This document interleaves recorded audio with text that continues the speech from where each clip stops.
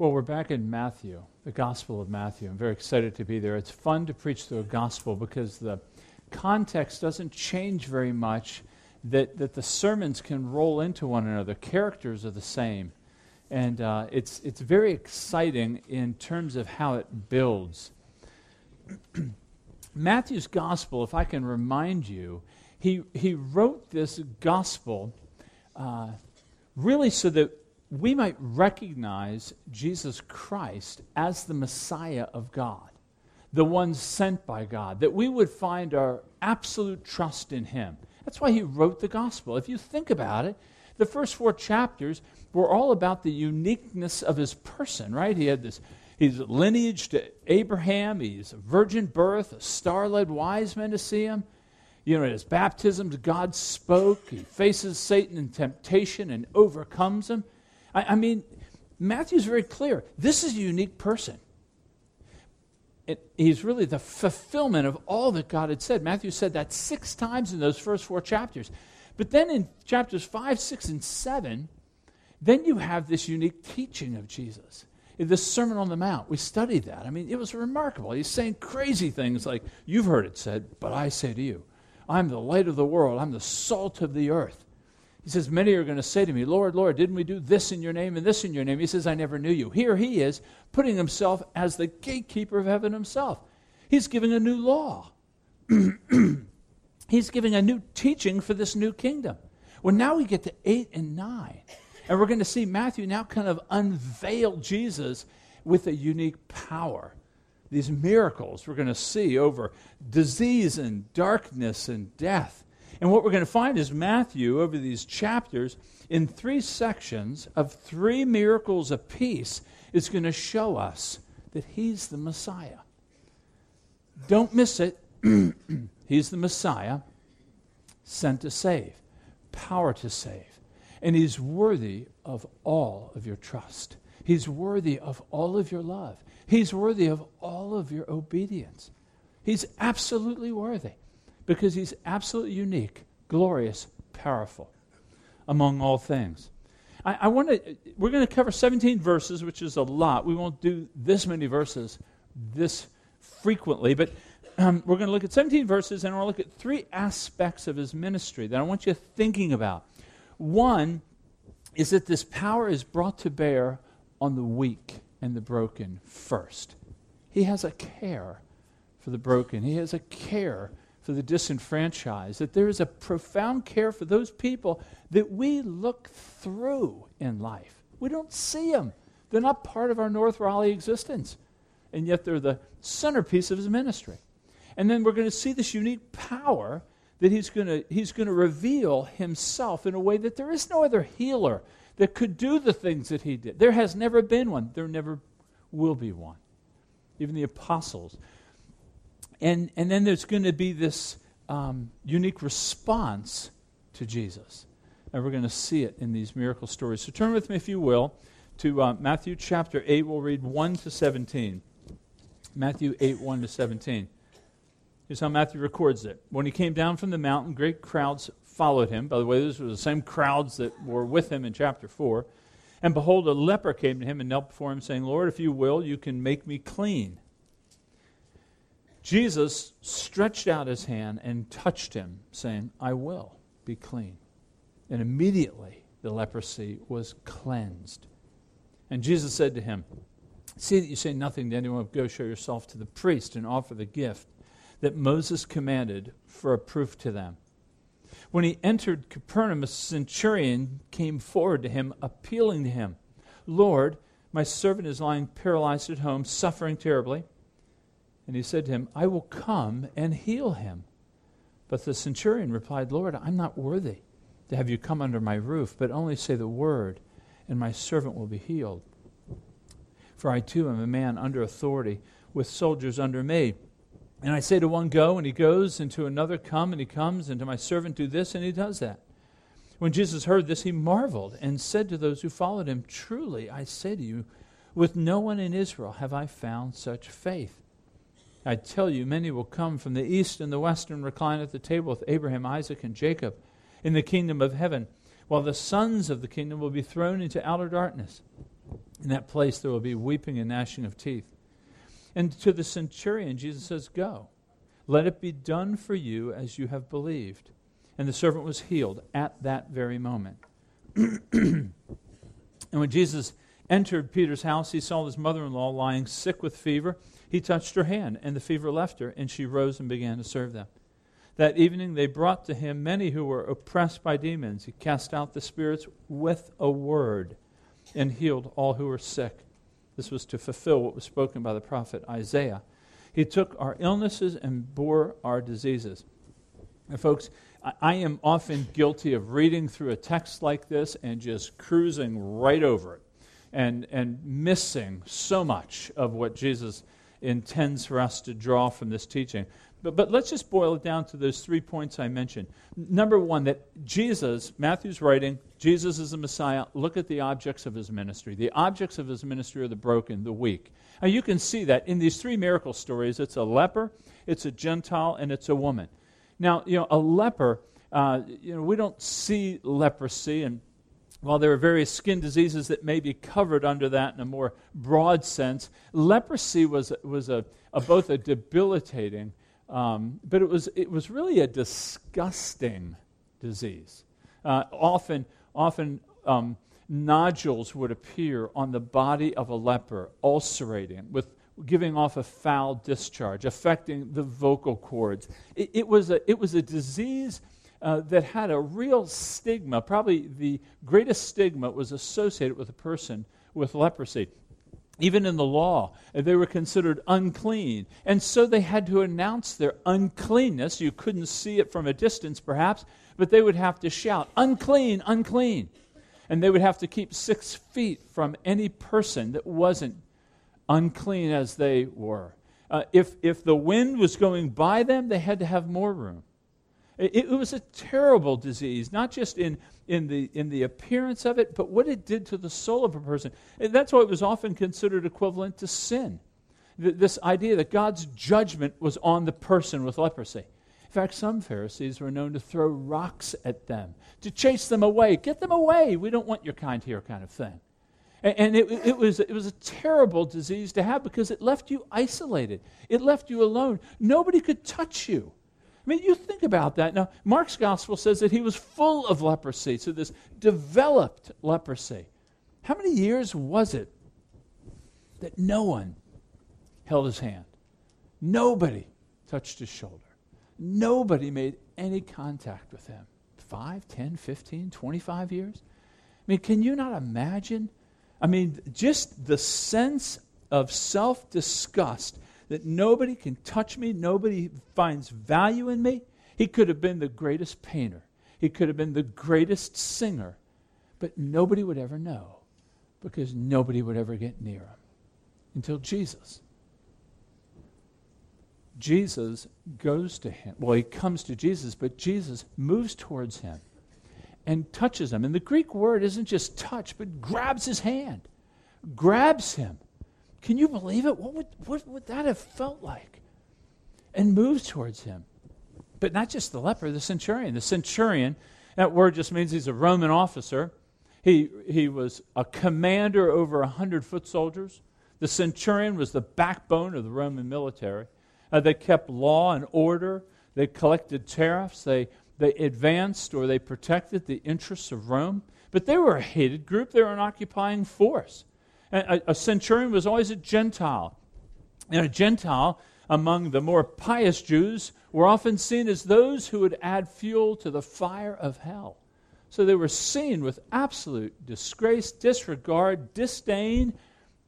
I mean, to even walk in the home of a Gentile would render a Jew unclean. And yet Jesus offers to go to his home and heal the man. I'll come to your home. I mean, he's blasting through social convention. He's blasting through religious convention. I mean, it would make us pious people quite uncomfortable with his behavior. He's breaking all the rules. He's breaking all our evangelical rules is what he's doing. It's really frightening to be with a person like this. But not only that, this woman, Peter's mother-in-law, has a fever, don't know what it is exactly, perhaps it's malaria, but no hesitation goes right up to her, touches her, and heals her. And then you see in 16, it's like just the floodgates open, and everybody starts moving towards him. Everybody in the town. All those that were unclean, all those that were diseased, all those that were demon-possessed, they all came to him. And you know what? He didn't turn any of them away. He ministered to them. It's profound when you think about it. When you think about it, Jesus broke our own rules. I mean, he hung around with people that we look through. He ministered to people that we would find very uncomfortable with or to be seen with. He ministered and cared for them. It's really a glorious picture of the kindness, really the kindness of him, the compassion of Jesus Christ. His ministry was marked by that. When he said to the crowds, he says, "Come to me, all you who are heavy laden." I think he really meant that. I mean, those burdened with sin and shame and guilt and self-disgust, come to me. He's really appealing. He's not appealing to the up-and-coming. He's not appealing to those. They got a lot of potential. He's really appealing to the dregs, the lower rungs of society. It's really a message to the world. You know, for the non-Christian here, I think you would agree with me that this is a beautiful picture of a Savior that has come to save. Not selective, but moving among those that perhaps we would feel uncomfortable with. Maybe we don't even feel like we're like them. But it's a picture that shows a kindness, that Jesus doesn't move to those based upon their value or their potential or their quality, but he moves to them even based upon their need. He said himself that I don't come for the healthy, but I come for the sick. I mean, if you are here and you're a non-Christian, would you at least with me from this story banish the idea that God approaches those who clean themselves up, or at least banish the idea that God only moves to those who are religious or kind or have right theology or have got their lives back under track and they're moving forward again. Please, would you agree with me that's not the case? Because if you're here and you're thinking, well, your sins are too great or you're too far from God or his arm cannot reach you at the place you're at, this would disagree with you. If the one common thread through these three, not that they're all at the bottom of society, which they were, but they knew they were in trouble. They knew they had a need. They knew they had problems. They knew that they needed to be saved. That's really a critical mark in the non-Christian moving to the Christian. This is how a non-Christian moves from darkness to light and from being far away to being near, is to recognize the help that you need. Not from us, not from anybody in here, the help you need from God in giving Christ. I mean, you look at your life and you realize, I've tried and tried and tried, I've done this, I'm digging all day long, but the hole's getting deeper. When you're at that place, you need a Savior. And this is what Jesus has come to do, to be kind and compassionate. One of my favorite verses from C.S. Lewis is speaking just about this issue, coming to know your need. See, the proud don't turn to God. Those who feel quite confident in themselves, they don't move to God. Here's what he said. He said, prostitutes are in no danger of finding their present life so satisfactory that they cannot turn to God. They know what they got and they don't like it and they're turning to God. He says it's the proud, the avaricious, the self-righteous. They are in that danger of not turning to God. Why? Because they think they have it. So for the non-Christian, Jesus comes ready to save. To save. But there's a word here for us too as Christians. Those of us who are Christians, do you realize that you were the leper with God? Do you realize you were the paralytic, that you couldn't get up and go on your way? Do you realize that you were the woman with fever, unable to serve God? I mean, do you get that? I mean, we have moved in the faith, and I think sometimes we forget our heritage, and our heritage is the leper, that we were separated from God due to our sins. We were paralyzed. We couldn't move towards God on our own. I mean, for me, this is really fundamental for the Christian to grasp. Here's why. The fuel of your humility is based upon you understanding that you were in this group. You were. As Paul says, we're not now, but we were, and we don't want to forget that. The fuel for your joy is in this. Your gratitude. Do you get that you were healed? that Jesus Christ approached you and saved you. If you're thinking you've done it, it's going to mitigate the sense of joy and humility that we have. There should be no arrogance. There should never be any proudful boasting in the faith among any of us. None of us have a different heritage than these three. We all do. We've all been delivered. Perhaps you don't feel as dark as the next person. To God, darkness is darkness. That you had to be saved.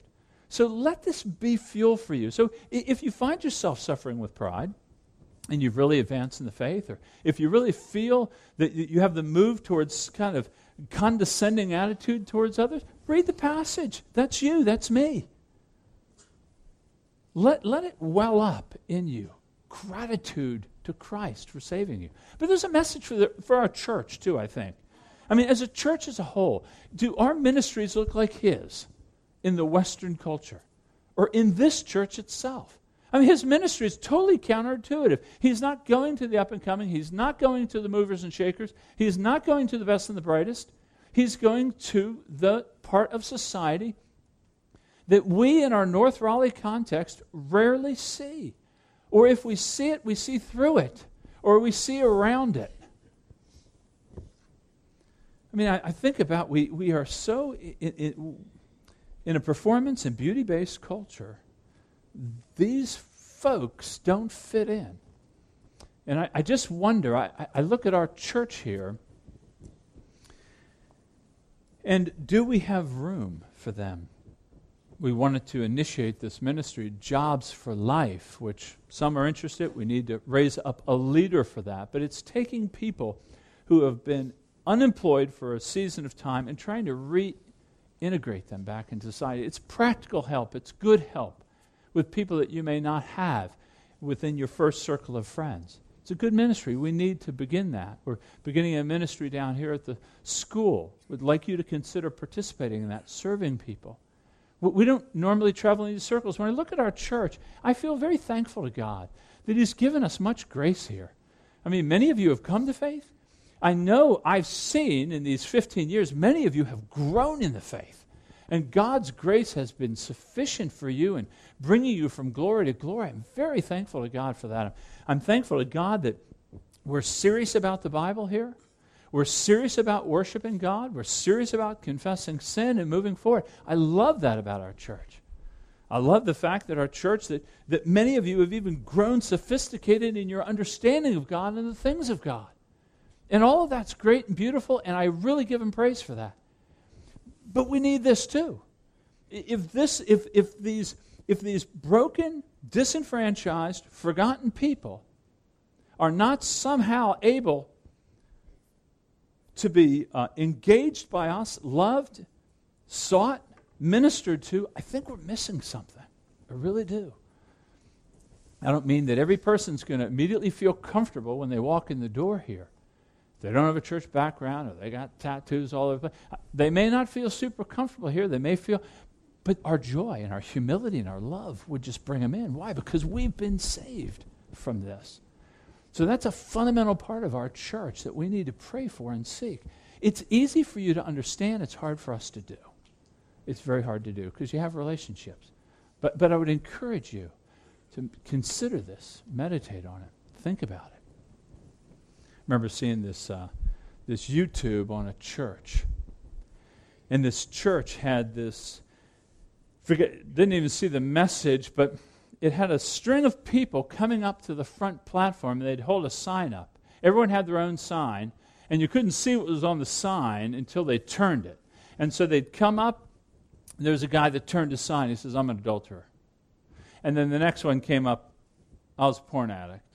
The next one, "I was a liar." Next one, "I was a gossip." Next one, "I was a cheat." And all these people, this is where I've come from. I'm not there now, thank God. Praise God for His mercy. But that's where I was. So we want to see. Jesus' ministry was exercising compassion and care to the disenfranchised, the lepers, the women. The women, of course, took 2 testimonies of a woman to equal 1 testimony of a man in a court of law. yet he ministers to them and the sick and the disenfranchised. So that's the first aspect of his ministry. We want to see that here. We want to pray for that. Okay, the second thing I want you to see in this passage is the power that Jesus brings to his ministry. I mean, it's a remarkable power. No power is like this. And I want you to notice the instantaneousness of all these healings. The leper comes up to him. There was no cure. There was no hope for a leper. A leper had no hope. And so he comes up to Jesus, and he casts himself on the mercy of Christ. And it says Jesus stretched out his hand. I can see like a king stretching out a scepter to come into his presence. And Jesus stretches out his hand, grabs him, and heals him instantly. Instantly. Full of leprosy. And he's instantaneously healed. Can you just... I know it's hard for us because we don't walk down the street and there's lepers coming down by us. You don't see it as you may have in this context. But try to imagine yourself having leprosy for 18 and a half years. Your body is disintegrating around you. It's disgusting. It's foul. People don't want to be near you. And you go from that to pinkish or darkish skin, healthy immediately. Can you imagine? I mean, whoa. But not just the leper, but the centurion. The centurion comes, he doesn't have anything to do. He's got nothing for this guy. He's paralyzed. Luke's gospel said he was at the point of death. So he's at the very end of his sickness, whatever it is, and Jesus just gives a word. It's the first recorded miracle. With just a word, Jesus says, go. He's healed. Just a word out of the one who formed the worlds, and he's healed. At that moment, it said. There wasn't a delay. Or the woman, Peter's mother-in-law, touches her, boom, she's up serving. You know, when you have a fever and a fever breaks, you know, you still have that soreness in you. It's still working out. There's that recuperative time that you and I go through. You're immediately feeling better when the fever breaks, but you know how that lasts. It kind of lingers. Not so here. The giver of life touches her, infuses her body with power, and boom, she's up. I'm ready to roll. I'm ready to work. I'm ready to go out. I'm ready to serve. Instantly healed. There's a great power. So why all the power plays here? Why is this a part of his ministry? Well, you know, I want to remind you, as I have in the past, that miracles are acts done of God in space and time. So they have a natural shelf life to them. They don't go on forever. Miracles take place in a temporal world. All these people that were healed died. And every other miracle ends in death. It's just the way it is. Miracles, this acting of, this moving of Jesus with power isn't simply to better their lives now. It did do that, and I praise God for that, but that's not the purpose of it. Miracles in Scripture have a fundamental purpose of displaying Jesus is the unique Savior of the world. That only He can save, as evidenced by the power, by the divine and instantaneous power, boom, to heal. That's Jesus. I mean, that's the intention of a miracle. And miracles don't lead you to faith. You realize that. Miracles lead you to Jesus, who you find worthy of faith. That's the purpose of a miracle.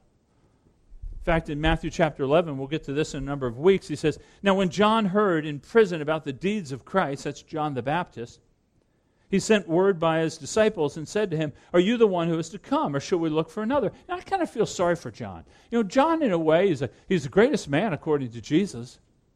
No one's greater than John on this earth, he said. I believe Jesus when he said that. So John's a great guy. He's a forerunner of Jesus. He's announcing, hey, the king's coming. Let's get ready. Repent, believe. He's coming.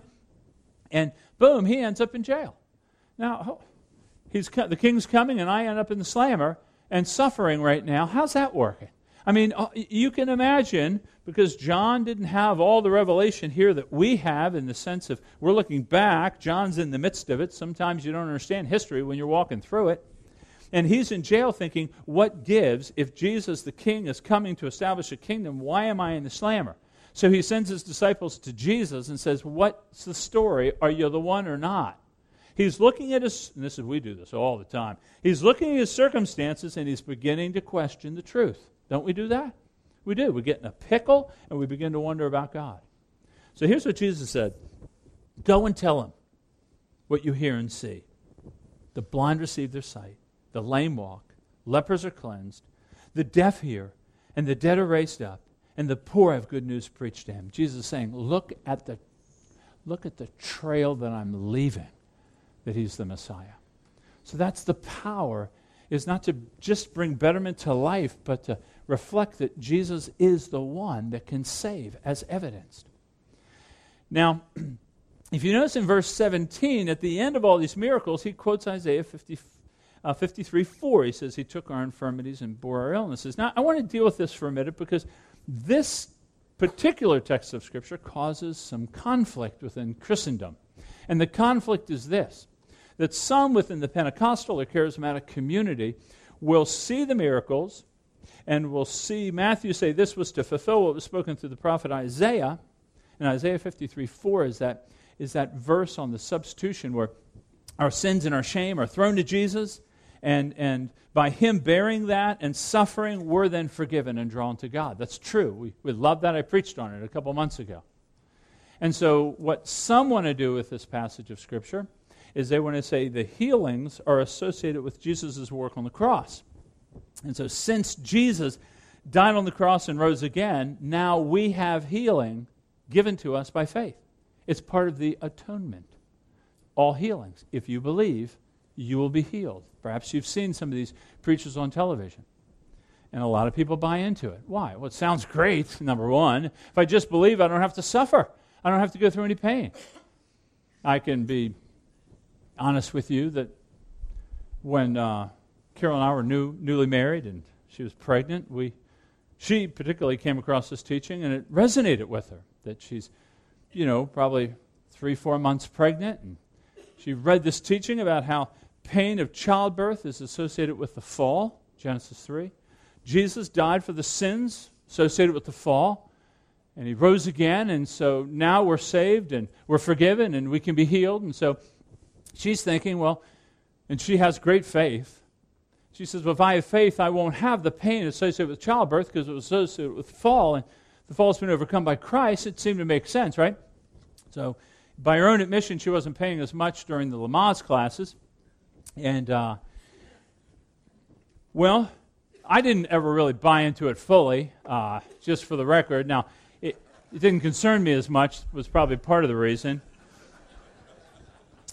But it was with the fall, and Jesus overcame the fall, and so everything seemed good. It was, I think, about that 9-centimeter point when it was what came out of her mouth that was associated with the fall. And it was directed towards yours truly here. And I remember saying to her, I said, on what boat did you learn that language? To think that it was, I think, when she had me under the neck that I knew I was in most. To think, it's too simplistic to think, and it fails to deal with the legitimate role of suffering in the life of the believer in a fallen creation, to think that because Matthew undergirds this healing ministry with Isaiah 53, that now healing is for everybody just by faith. It's to fail to appreciate the nature of suffering and the nature of the cross. But why does he do it? Why does he use Isaiah 53 here? Well, specifically, it does speak to our sins being cast upon Jesus, and he bears them. But Isaiah 53 speaks to the whole of Jesus' ministry, the whole of his ministry. In other words, the healings in Matthew are in anticipation of the permanent healing that's going to come through his ministry. So they're kind of an anticipation. They're predicated on his ministry. But Jesus, by his death and resurrection, is going to bring a permanent healing of which these are a part or a vision or a foretaste.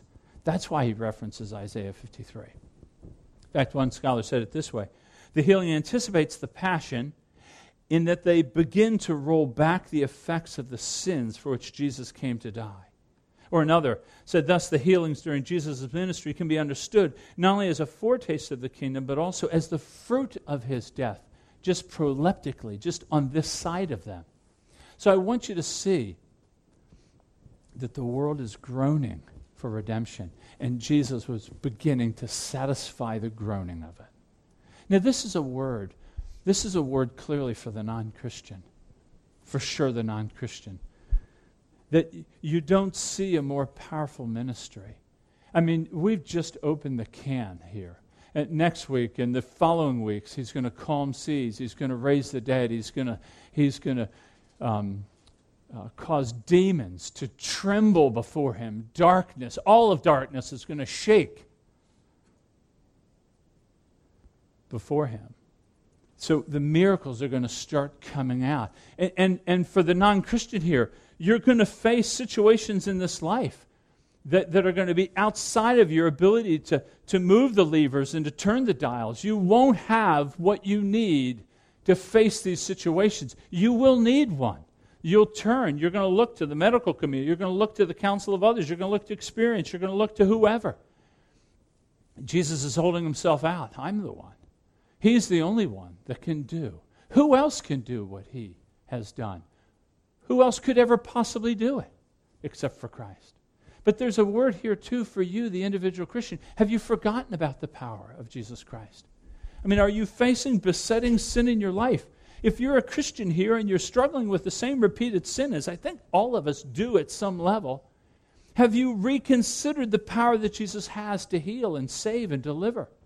I mean, those of you who are in such marital turmoil and you really wonder, there is no way out. I've just been consigned to a position of pain for the balance of my life. Turn to the one. Appeal to Christ. The financial hardship. Whatever your plight is, lift your plate before the power that you see in this ministry. Now, I want to be clear here. I believe that healings and miracles occur today. We've prayed for them and we've seen them. But I don't think that the power of Jesus is always manifested by escaping problems. I think many times, I would even say most times, the power of Christ is revealed by the endurance of people. They don't escape out of them, they endure through them. In fact, I must say, while I pray to be delivered, I often find the testimony of a saint who endures faithfully through trouble to be more persuasive to the power of the gospel than the act of God that will escape or deliver a person out. And Jesus said this in John 17:5. He says, I pray not that they would be withdrawn or taken from the world, but to be protected in it. There's this idea of we think removal is best, but His Spirit refreshes us in it, and we endure. His power is for you to persevere. And it's there. We appeal to Him.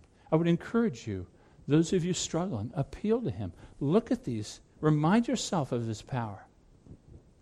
And then the third issue, and the last issue of His ministry, I think, is the response to it. How did they respond to this ministry? I think there are a lot of responses to Jesus. We live in a very spiritualized culture now. Most people will agree there's a God. And most people feel quite comfortable that they can speak for God as to this is God, and He's loving, and He's non-judgmental, and all these different things. People wax eloquent about God all the time without any reference to any other literature, even another holy book. It's just, this is what I think about God. And I don't know what it is, if we bought into self-esteem or we're just so in love with ourselves that we just think everything out of our mouth must be true, but people wax eloquent. Well, the reality of it is, that being spiritual or believing in God or even believing that God, because even non-Christians, I'm going to pray that your God heals you. Or I'm going to pray that God heals you, some generic kind of response. That's not a biblical faith. It may be spiritual, it may sound spiritual, it may have terms that you find in the Bible, but that's not a biblical faith. We call it a miracle faith. They believe that God can do miracles, but that's not believing in God how He's revealed Himself.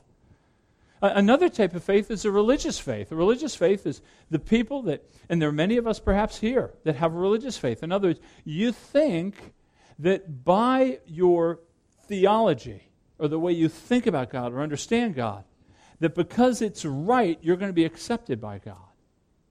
Or perhaps instead of feeling as God accepts you based upon your belief, your behavior. I go to church, I'm engaging in a ministry. Now, I can always tell when there's a religious faith because when their prayers aren't answered, there's a sense of injustice. Like, hey, God, I believe the right thing about you. Or, hey, God, look at all I'm doing for you. When you hear that come out of your mouth, you know you don't really understand the first part of this thing, which is that you were a leper and you were a paralytic and you were down with fever. The spiritualized faith and the religious faith, they're not a biblical faith. We see in these folks, particularly in the first two miracles, we see a biblical faith. Look at it with me. Here, the leper comes to Jesus, and he comes to Jesus. Now, remember this with me, if you would. A leper would never go up to anybody. A leper would always peel back from people. But this leper was in such need that his need drove his assertiveness. I'm sure of it. His need was so profound, I've got no options, I'm going right to Jesus Christ. And he goes right to him. There's this desperate need. It's more than you know you need Jesus.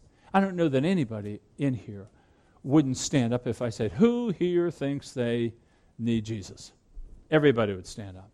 Now, if I ask the same question, who here feels they need Jesus?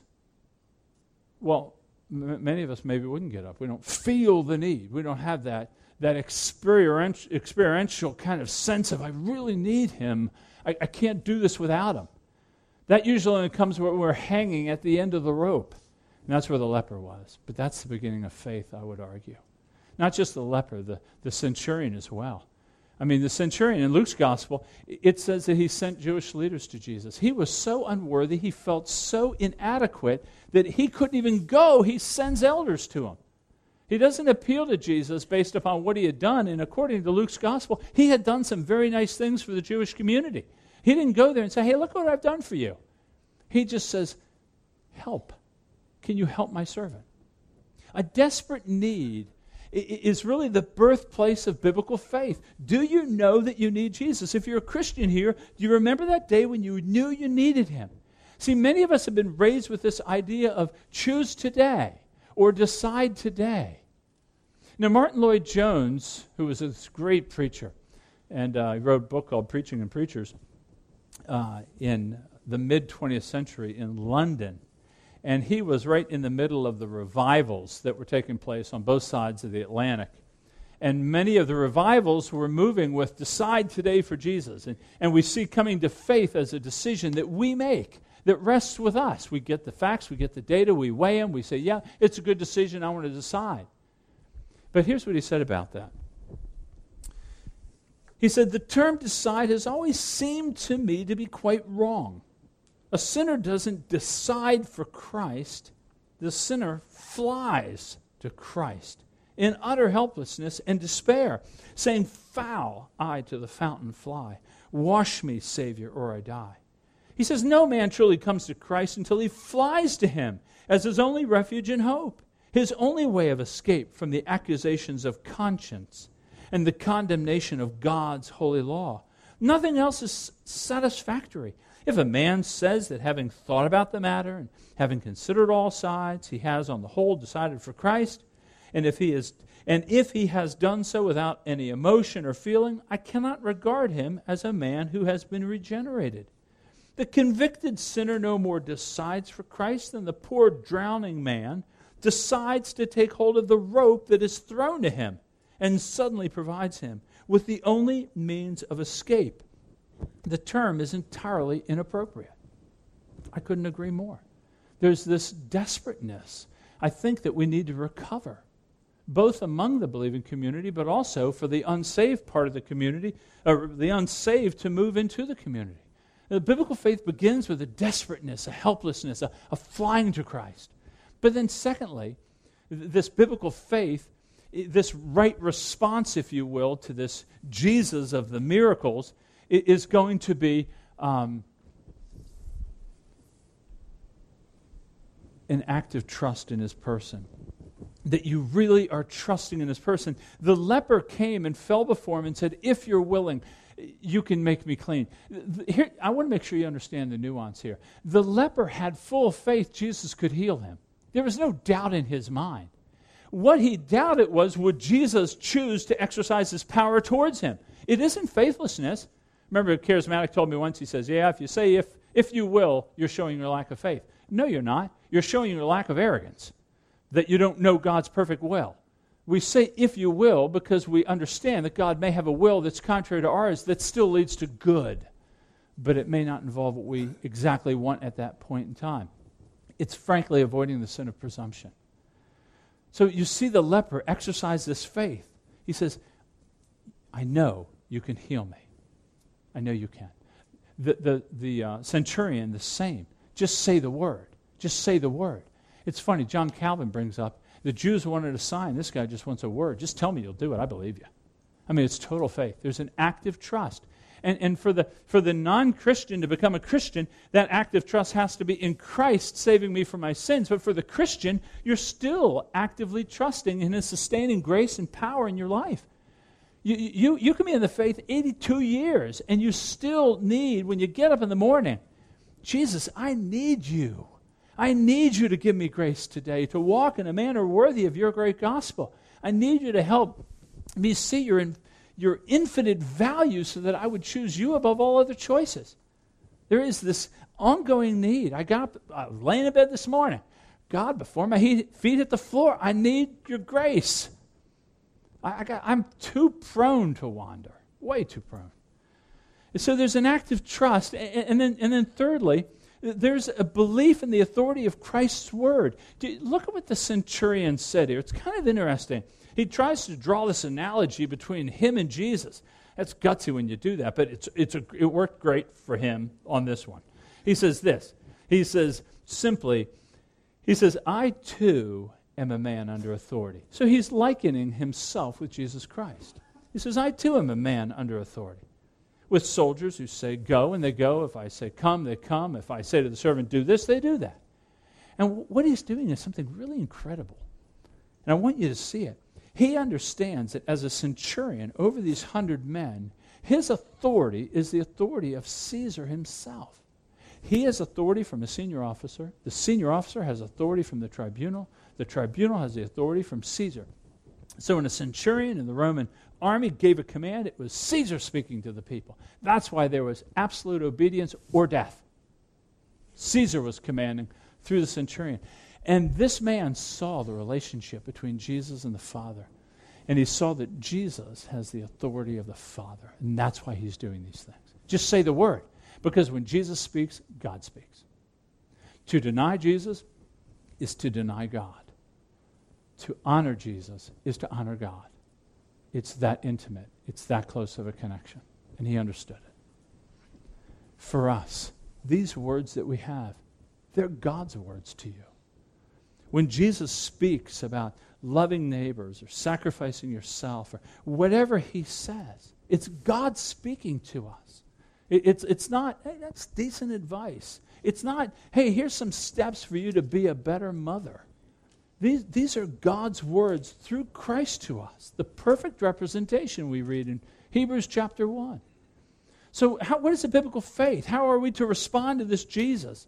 Well, we respond in desperation with active trust and then resting in his word. And what happens is then God is pleased. For the Christian here, when you walk in faith, do you realize God is pleased with you? When you choose to obey and walk in faith, it brings the pleasure of God. Jesus comments, in fact, rare is Jesus marveling in the Scriptures. He does marvel over the ingratitude of those that he healed, but in this case he marvels over the faith of this Gentile, because the Gentile understood this relationship that in Christ is the fullness of God's glory for us. And not only does Jesus marvel, but Jesus states where that man will be on his deathbed. He will be from the east or the west, and he'll be having the banquet with Abraham, Isaac, and Jacob. They will be drawn into the kingdom. Those who have a religious faith, a spiritualized faith, you don't honor Jesus as you honor God, then the sons of disobedience will be on the outside, weeping and gnashing of teeth. It's a profound warning. Do not miss the absolute chasm between dining with Abraham and being in darkness. It's a profound separation. It isn't theory, it's reality right now for many, many people.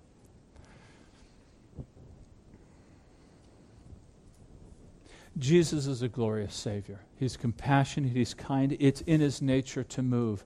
May we pray it be in our nature as he changes us from glory to glory. Jesus is a powerful healer.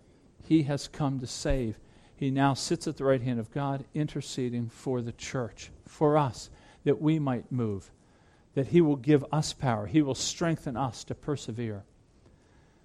And we are to respond by living in faith. So let me just pray for us and ask for his grace to be given to us, that